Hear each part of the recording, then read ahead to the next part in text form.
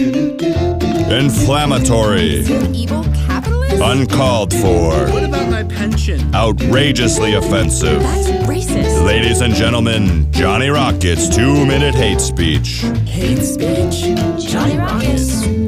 Johnny Rockets. Is he like a Nazi? He hates children. He sounds like an anarchist. Anti-women. Seriously? Cover your ears. This is Johnny Rockets' 2-minute hate speech.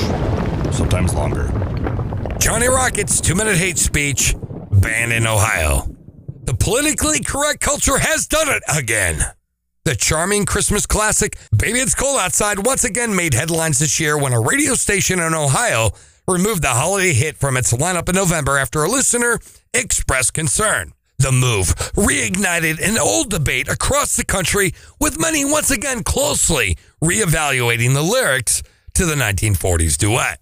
Cleveland radio station WDOK Christmas 102.1 said they ousted Baby It's Cold Outside from its Christmas lineup after a listener noted the inappropriate nature of the song's lyrics.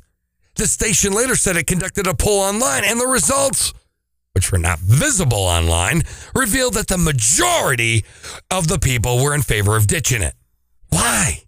Because the playful, come hither, go away banter in the duet didn't pass the date rape smell test? Well, this isn't the first time Baby It's Cold Outside has come under fire, but the evolution of the recent hashtag #MeToo movement, Pound Me Too, wherein regret is now conflated with rape, and consent is only consent if it was signed, notarized, and entered into a goddamn court of law. But like anything in our culture, what this dialogue lacks is context.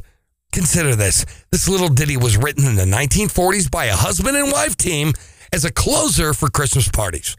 The only hint of inappropriate behavior was strictly a young woman not wishing to arouse gossip by keeping the company of her paramour while struggling with her desire to stay.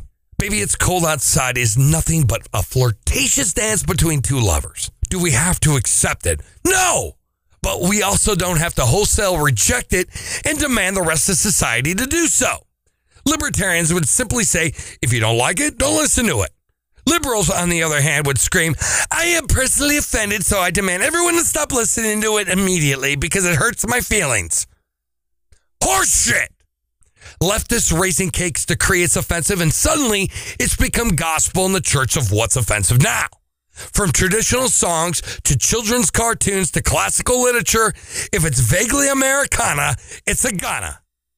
On the flip side, though, while everything that traditionally, classically, historically American is being removed from our repertoire, we're also being told that we shouldn't dare embrace the traditions, classics, or history of any other because it doesn't belong to us. So what the actual fuck? So what does this mean to be an American? I mean, you might have to pity these jackbooted liberals.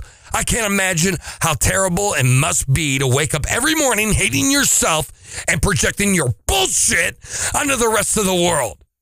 It's sad that they will never know the pleasure of all the beautiful fucking things in this world. They spread their misery every day of their lives, and when the day of judgment comes, they, and they alone, will die alone. So pull that cloak of righteous indignation up over your frozen liberal tears because, baby, it's cold outside.